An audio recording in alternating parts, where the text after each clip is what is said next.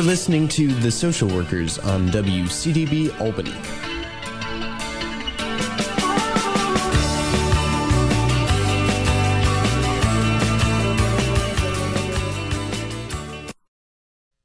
And welcome back to The Social Workers here on WCDB Albany.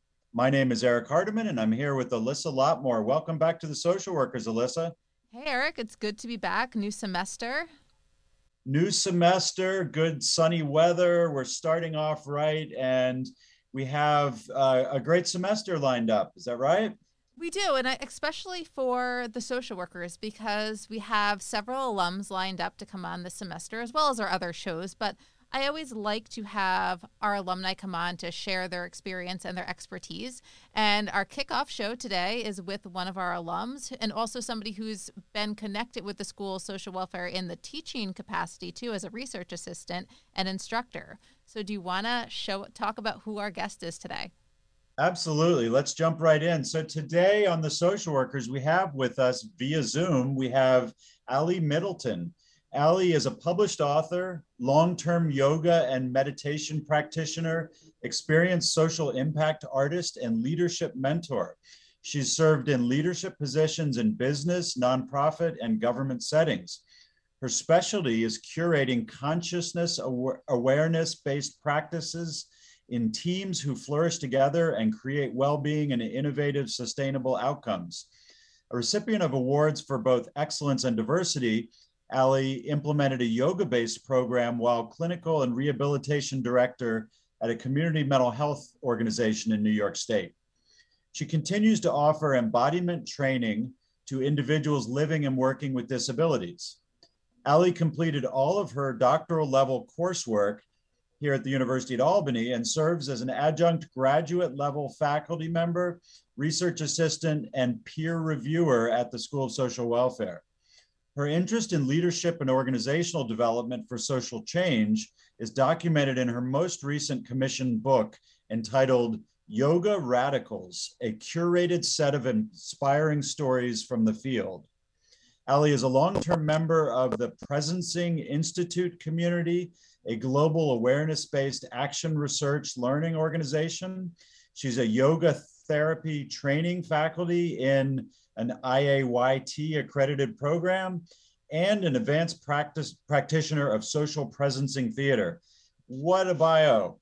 That's really remarkable, Allie. And before we get into that bio and all of the successes and achievements it indicates, I just want to welcome you to The Social Workers. We're glad to have you here with us. Well, thank you so much, Eric. All those words in the bio seem to be a long lost story now that things are changing so much. And thank you, Alyssa. I'm looking forward to having a fun and productive conversation today.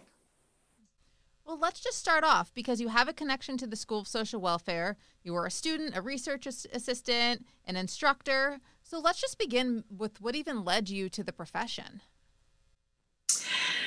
Yeah, so when I tell this story, it's a little bit of a self-disclosure about my interest in wilderness training, because when I was doing nature-based training for corporate executives as a member of a small training organization back in the late 80s, early 90s, one day I was out in the field with two executives, putting them through what are called adventure-based trainings, which often means that you're blindfolded and you have both social and emotional learning challenges, and they're put there on purpose. Well, one of these individuals apparently had not resourced his better self, let's just name it, and he began to demonstrate behaviors in the field that I didn't understand. And I said, well, what is this? Irrational thinking, bizarre behaviors. And I guess it was my first experience of a psychotic break. And there we were in the wilderness, and I was not at all trained in clinical work. So I said to my partners, I've got a lot of training and resources, but this I do not know about. So I better get myself some education. So that was what brought me, what I say, up the river from the Mid-Hudson Valley into Albany. And I entered the social work program in order to get a clinical knowledge as well as to gain capacity to better serve my business clients. Yeah, it's an interesting journey into the profession. I mean, coming from the business world and then having that experience out in the, the outdoors, I guess, if you will, and realizing, that there's an interest area for you and learning more, and then finding out about social work. So what was it like as you entered not just the School of Social Welfare, but when you were acclimated to the social work profession and started to realize what social work was all about? What was that like for you? So as a mid-career social work student doing a second degree, and I already had an earlier advanced degree, landing in social work education at the university here in Albany was a major wake up. And I began to understand the differences in the trainings and experiences that I had that related to innovation and entrepreneurship primarily. That was the sector that I was working in. And when I encountered the social work education program, I knew that I had a goal in mind, but the process of going through the MSW and then doing all the doctoral work, I remember feeling frustrated, frankly, even though I knew I needed to learn practice theory, research capacity, that there was a social system that I was interested in being part of a change maker in, that at that stage, remember this was the late 90s, hadn't yet integrated some of the more advanced leadership material that I had already been in practice with. So my coping strategy was to take a deep dive into psychosynthesis and get some more body-based training while I was doing my head-based training as well. So that's interesting. I mean, that suggests that there's a, in your process, in your educational journey, there's this at some point, and I'm maybe making a leap from what you said, but there was this separation between body and mind, between what you're learning academically in school and sort of the more physical, embodied side of yourself, and kind of how those two were split and then maybe integrated. I'd love to hear you talk about that a little bit. How did that happen? Well, Eric, as we were chatting earlier, and I want to bring in this identity issue that so many people might be struggling with now that we've had the details of what is social distancing and the impact of social isolation. How different is that really than the separation between thinking, feeling, and sensing? And so this way in which education is designed these days frequently takes away embodiment or somatic intelligence from the way people integrate a full perspective of how we know what we know.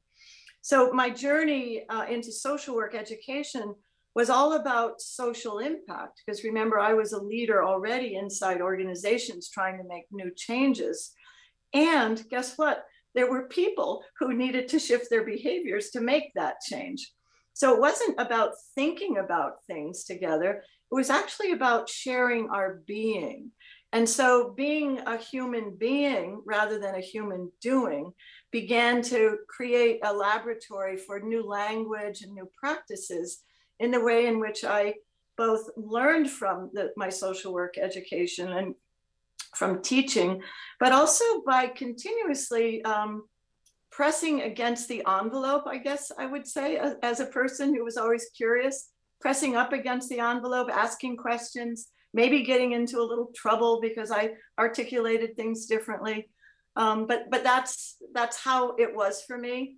And I wouldn't say that it's necessarily a separation. It's just a perception that there's a separation between mind and body.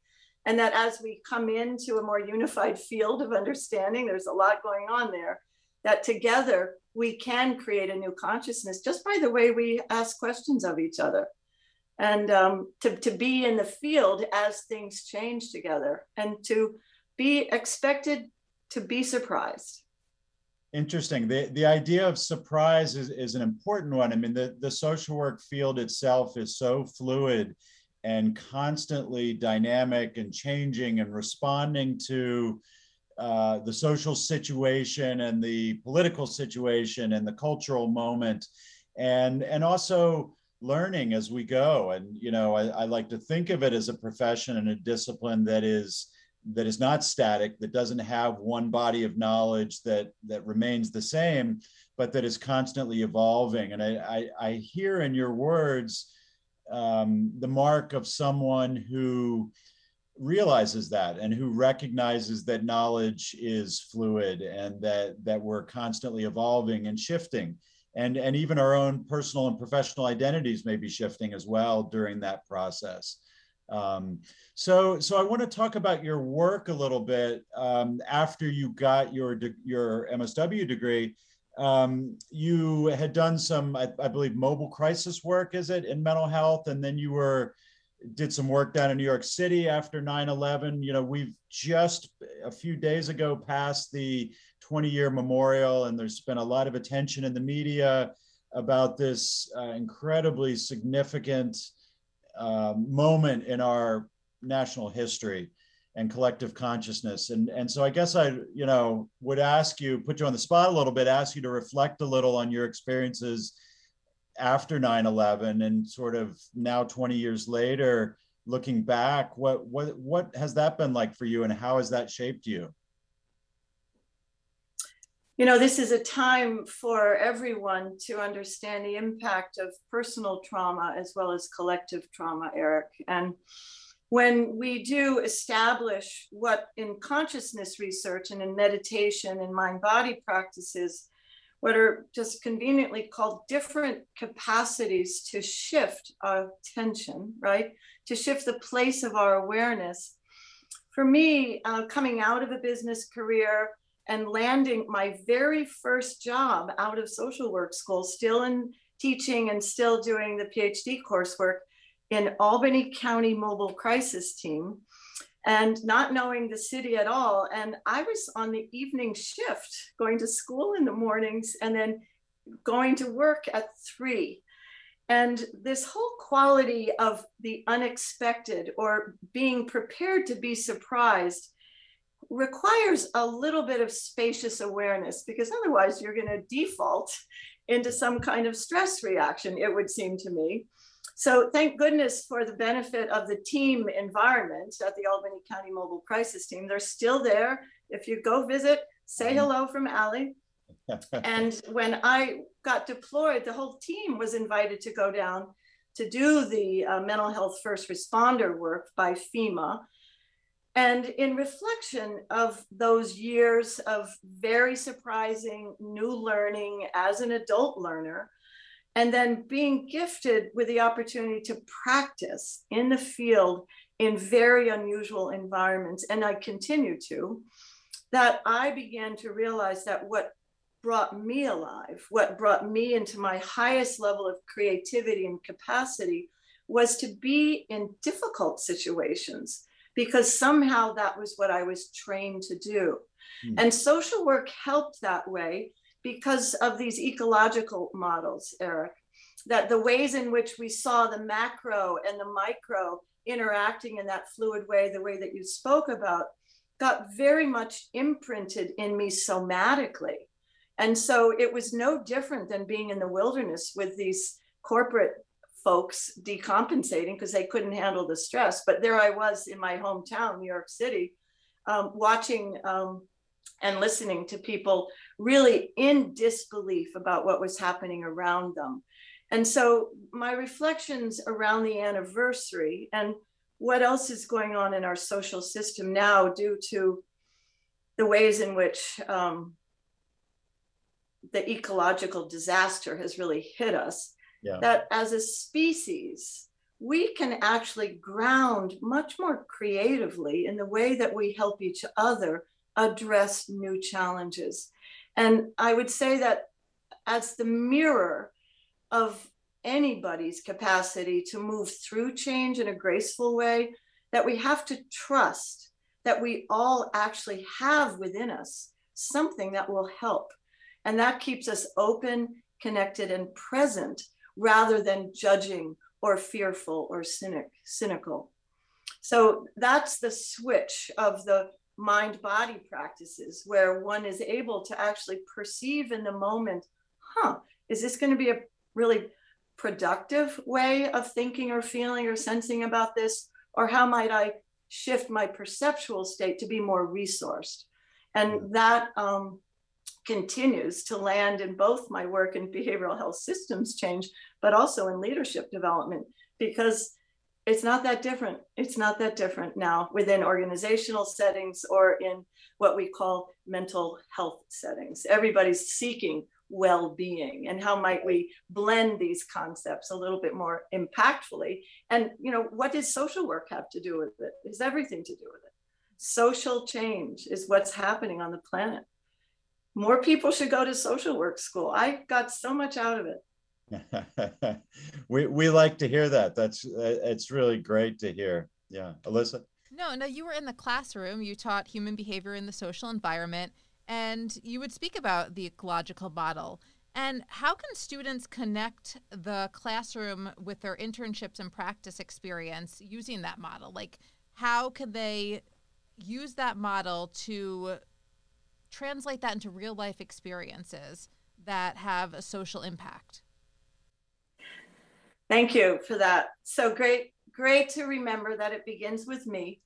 And anybody who's thinking about social work school, get prepared when you learn the DSM that you're going to wonder who you are. And one of the things that I used to laugh about when I was teaching human behavior was, so what do you have on your bedside table that really captures your interest?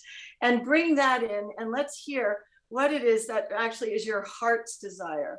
So when I began to combine this kind of playful approach to what's really happening, even though we have to learn these protocols and these methodologies, et cetera, that our shared human experience is what really matters. And from the perspective of shifting that learning into an internship experience, what I ended up finding, and this did take some work because it meant being able to formulate a good request. And one of the strategies in really good communications training is to know, in fact, what will help you stay alive and awake while you're engaged in your practice, not just take an internship because it might look good on the resume. And so I'll go back to what I said. I knew that I liked to get into the streets. That's why I was a mobile crisis clinician, and into the thick of what is social work all about. And it actually enabled me to grow a little bit more explicitly on those areas that I needed to improve upon. And thank goodness for good supervision, because I could not have done it without the supervision that I had going through social work school, because the models were so different from where I had come from. Mm-hmm. And I got teased a lot about, what are you talking all this spiritual stuff and all this mind-body stuff? I said, well, it's kind of who I am. Do you have any of that too? And so we began to have different conversations in these new environments. And it began to get to be a lot of fun, which was one of my criteria, and increasing part of my criteria as I age. And when you mentioned the mind, body, spirit piece there, and in terms of not just social work education, but maybe in terms of the larger culture in which we live, what are some of the changes that you've seen in the last, 20 years or so? Is there more acceptance and awareness and understanding of these types of approaches, both in social work and external to social work? How have you seen it change?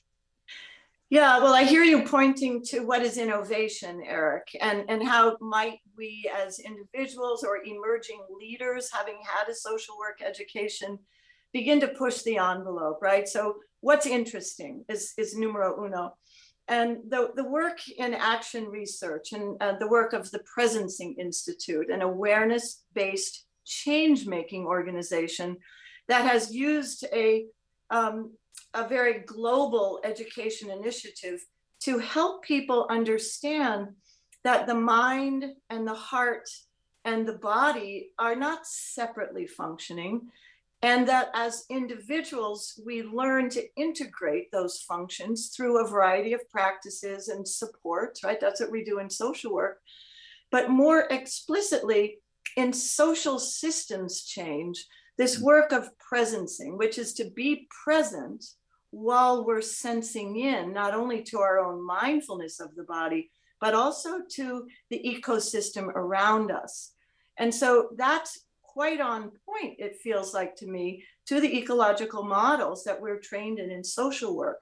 There's the me part, there's the team, the organization, the community, and then there are the larger social systems, those environmental issues that frequently, particularly in high levels of change and the turbulence that we have on the planet now, aren't fluidly moved through in conversation or even in methodology.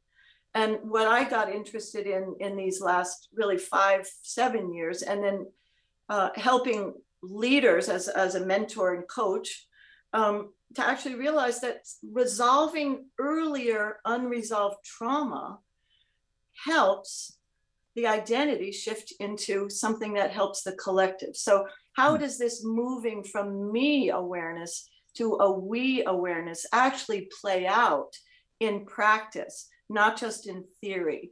And that's what we begin to actually refer to as, how do we change as we learn? And how might we be completely conscious of the changes as they're happening? And that's the nature of participatory action research. And the outcome there is something called action confidence. That's actually the output of a mind-body awareness-based social systems change process, action confidence. That the me in me, or the me in you, or Alyssa, actually strongly senses the potential of something happening based upon your care, heart's intelligence, but also establishing communication to help others share cares. And that creates a level of rootedness in our commitment to do something new together. And that's leadership, right? That we're going to commit to do something new together. You mentioned something earlier and used a concept that that I've been thinking about a lot recently. I mean, certainly with the pandemic, but also in my own research and scholarship, which is the challenge of social isolation, and all that comes with what happens when individuals are isolated and when they do not connect with and form meaningful, supportive relationships in community with others. And so, without wanting to go right to the negative and the challenges and the problems, I'm really curious to hear you talk a little bit about how some of your work, and I'm even thinking about like the Peer Bridger program that NIAPers and Harvey Rosenthal has pioneered, such incredible work that really seeks to sort of, at least in part how I understand it, to bring people together and to combat social isolation and to value people for their own lived experience and what they can offer to others in similar experiences. So I guess it's not a question so much as I'm hoping to hear you talk a little bit about what you see as the dangers of social isolation and how we might address them. Yes, and what we have new in front of us during this time is new skill development using technology, right? So just a personal story on that to ground what I had to do when I couldn't go out and teach or travel and do what I do in the world. I said to myself and to my husband, I said, oh my goodness, I better get into a schedule of some sort here. Otherwise, I'm not going to survive this thing. We don't know how long it's going to go. And so I invented and then experimented by doing, right? This is what we do in recovery and resiliency work. We experiment by doing, learning by doing. And when we imagine the many who haven't had the resources to imagine what it would be like to use technology as a consciousness tool or as an aid for community healing, that we have to assess who's best able to activate, right? The activation principle the conditions for everyone to not just survive, but to begin to learn to thrive. And that's where the mutual learning comes in, where people begin to shift and change how they learn from technology or didn't, or maybe borrow something. And then the flourishing begins to happen. So that old Barbara Fredrickson strategy, right, of surviving, thriving, flourishing, is in fact what's embedded in the peer Bridger model that Harvey's got in all sorts of places, both here on the East Coast, but also in the West Coast. And when I continue to work nationally with folks who've been at the national level of peer leadership and the development of these models, Eric, what I most love about it, and what I loved when I was in my internships and doing my clinical directorship, that was authentic. This was not something that people learned out of a book. And so when we look at groundedness as one of the ways in which social isolation can be shifted, we have to say we're all in this together. There's nobody better than anybody else. You look at all these DEI initiatives that have failed over the years, it's because we haven't actually internalized the fact that we're here on the planet and we need to live better in community. And as Harvey loves to say, you know, the hospitals cost too much money. How do we divert the money to the folks who are living on the streets? Right. And I'm one of those people who lives on the streets, just like the three of us in the call today. But how do we get out? How do we do that in a safe way? And technology is one solution, but I'm imagining the future here, Eric and Alyssa, that I believe that as people realize that being in nature and being in the wilderness and doing fun things to help things move the body-mind system as we navigate this stress of change is where we're headed. And I wish I could imagine together with you guys today something that social work schools could begin to co-create, so that it's not just the classroom learning or the service delivery system, blah, blah, blah, but that we're actually imagining a new world together. So you got me going on that one. We get really good in social work at sort of thinking about interventions and treatments and service systems and professional, applications of those interventions that I think sometimes, and maybe more than sometimes, maybe frequently, we lose sight of, more organic, more grounded solutions for folks, which they have at their fingertips, which communities have at their fingertips. And it's really more about connecting people together and finding community rather than coming in as outside professionals because we know the solutions. That's a very different mentality. And I think, that's maybe a self-critique here of the social work profession, but one that I think we're generally willing to engage in that level of self-critique and to think about what are the limitations of how we, in the past, how social work has tended to think. And like you said, maybe social work needs to find some new ways to be creative and to, think differently. Along those lines, you've got this book. We'd love to hear, we could talk for hours and we don't have hours, unfortunately, but we'd love to hear about the book. Can you tell us something about it? Yeah, but I just want to honor what you just said, that the edge conditions of many educational systems are being really opened for inquiry. And so I just want to honor that. It's not the only profession. Social work isn't the only profession that's saying, who are we anymore? Right. Thank you. Yeah. So anyway, the ivory towers of it all. So yes, the book, thank you for asking. Title is Yoga Radicals, a curated set of inspiring stories from pioneers in the field. And it was a commissioned book from Singing Dragon Press over in the UK. And it was really inspired by some of my early learning in social work school, which had everything to do with how does a leader move an idea to action?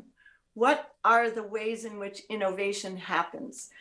And as I mentioned, my yoga-based journey, my meditation journey, my moving from me to we journey, I began to get excited and then invited to speak about how presencing practices helps social systems shift. And I had been an early enactor doing that in the MHA and bringing in yoga and expressive arts, etc. But when it came to the book, what I was invited to do was to interview yoga innovators. That means people from both lineages as well as newer Western practitioners on how the impact of their personal practice of yoga meditation, embodiment 101, actually enabled a prototyping process for a project for social impact or community healing. And so this practice and process that I anchored in what I call the presencing approach is a mixture of the hero's journey model that we know from Joseph Campbell, but also the 5-pointed star prototyping process from the Presencing Institute, which has to do with listening to the universe. So imagine yourself in meditation or a walk in nature, and a new idea shows up. And if you just let that idea walk on by, you're just doing drive-by, visualization. But when you begin to anchor it, practice it, involve others in it, that's how innovation begins to flourish, right? We're not just calming the body-mind, but we're actually enabling a creative process to emerge. And it was that part around social systems change and the dynamics within each of the individual stories that I wanted to collect so that others might get inspired to begin a practice as well. So although many of the yogis are part of our yoga community and the emerging profession of yoga therapy, it's also really meant for any individual who knows that there are other ways of knowing and then acting in the world. So it's a bit of a spiritual book. It's a bit of a spiritual journey to read the book because it is anchored in esoteric systems of yoga, therapy, and meditation. And the stories are life lessons from people who stuck with it. And so there's this whole impact of there being something that is benefiting us as humans when we persevere with difficult personal practices. And that lightens the load, so to speak, releases some of the old ways of being, thinking, and doing so that we can actually move toward collective action. And that felt very social worky to me when I was doing it with everybody, because they were doing it for the benefit of community well-being. It wasn't just for their own personal well-being. And so that's the offer of the book. It's just out, so I'm still in that anxious state of, is anybody going to like it, not like it? Well, for those who are interested, because we have a very diverse audience, like Eric had mentioned, some are social workers, some are just people listening because they turned on the radio and they heard our show. So if people are interested in finding out more about your book, like you said, it's out, where can they find it? Well, just go to my website, alliemiddleton.com. There you go. It's right there. And it's also available at the local bookstore here in Albany. You can go online and look up Bookshop, which is the most equitable way to bring your books out. And of course, it's on the larger systems as well. That's perfect. And for those interested, again, it's titled Yoga Radicals by Allie Middleton. So Allie, I feel like like I said before, there's so much we could talk about. We could talk for hours, but I'm wondering as we wrap up a little bit here, what, when you think about people listening to this show and what they might glean from your experience and your current work and your current passions, what types of things would you, beyond the yoga book, would you, sort of what kind of message would you want to impart on people? Well, I think this is a time of very deep personal and collective reflection for many people on the planet, Eric and Alyssa, and the listeners will be so diversely impacted by hearing how people actually learn to flourish. And that even when we're feeling these potential negative outcomes of the change that's upon us and those things that are outside of our control, to always remember, and this is an ancient principle, and that we begin to understand in the way in which social work education is taught. It's fluid and it is organic, and we do share the planet. And so the open-hearted question is always, how might I imagine waking up every day and offering my best self to the world? And if I'm not feeling like my best self, love it up anyway.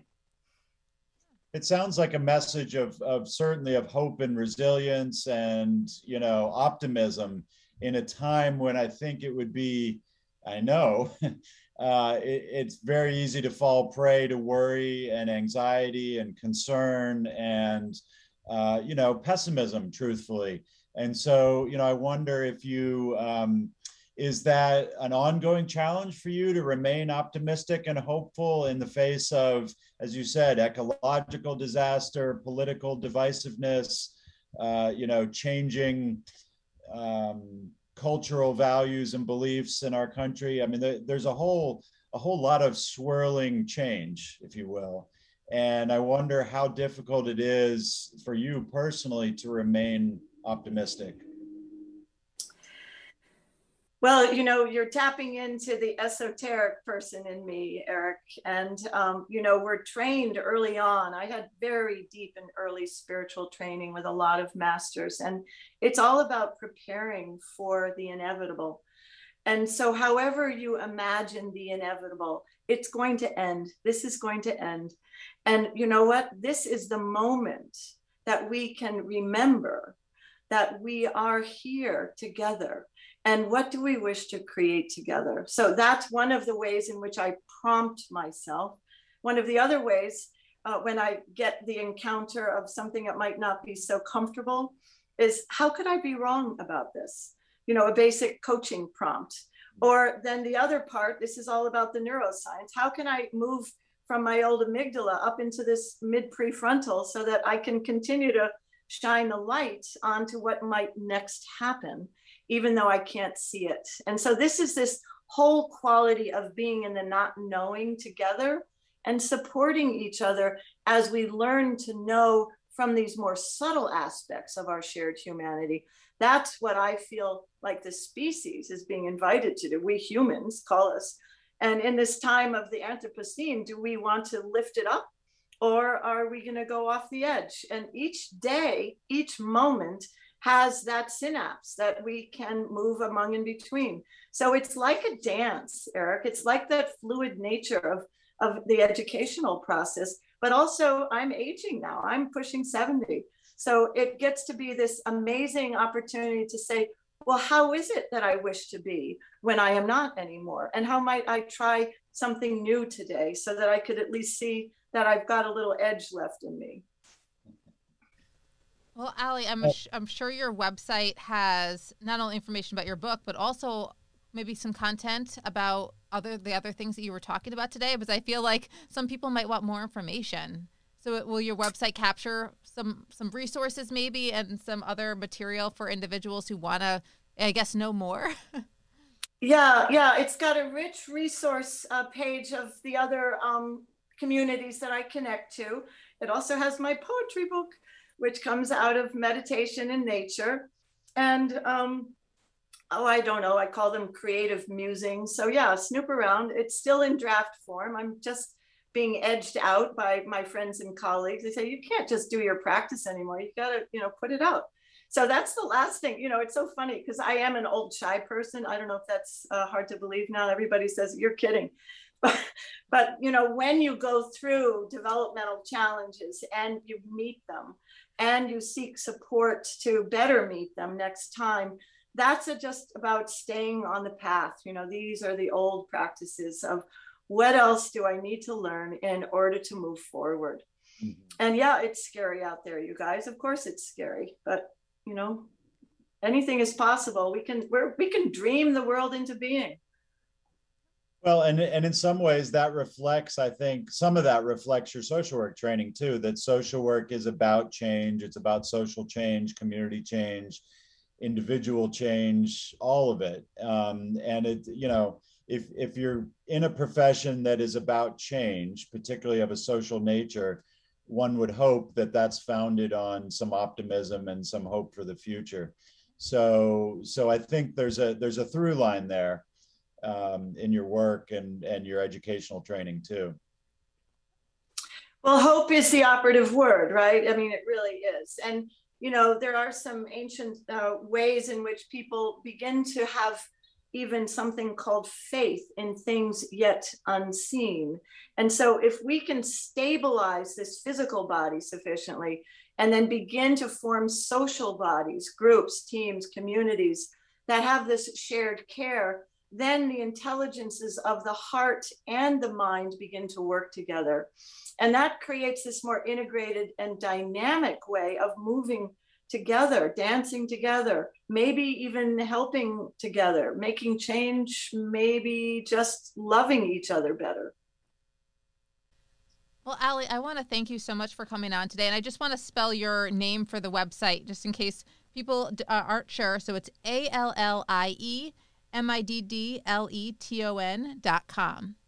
And the new book is titled Yoga Radicals, a curated set of inspiring stories from the field. That's right.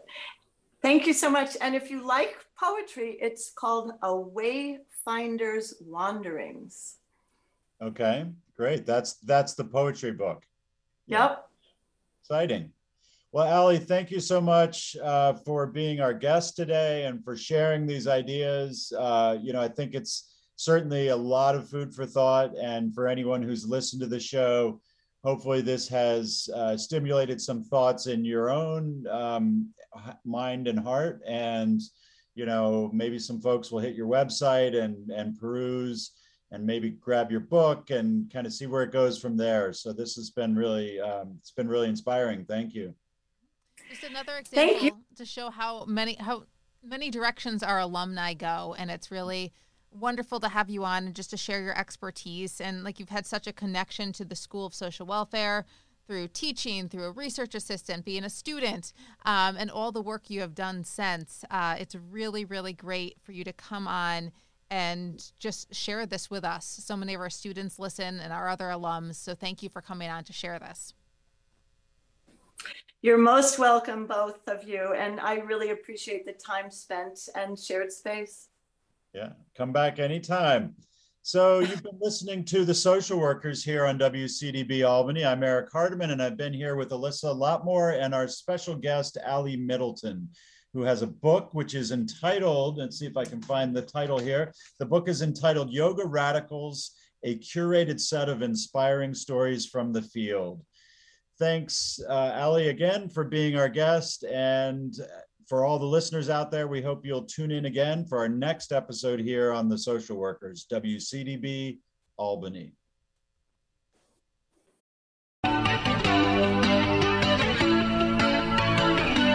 You're listening to The Social Workers on WCDB Albany.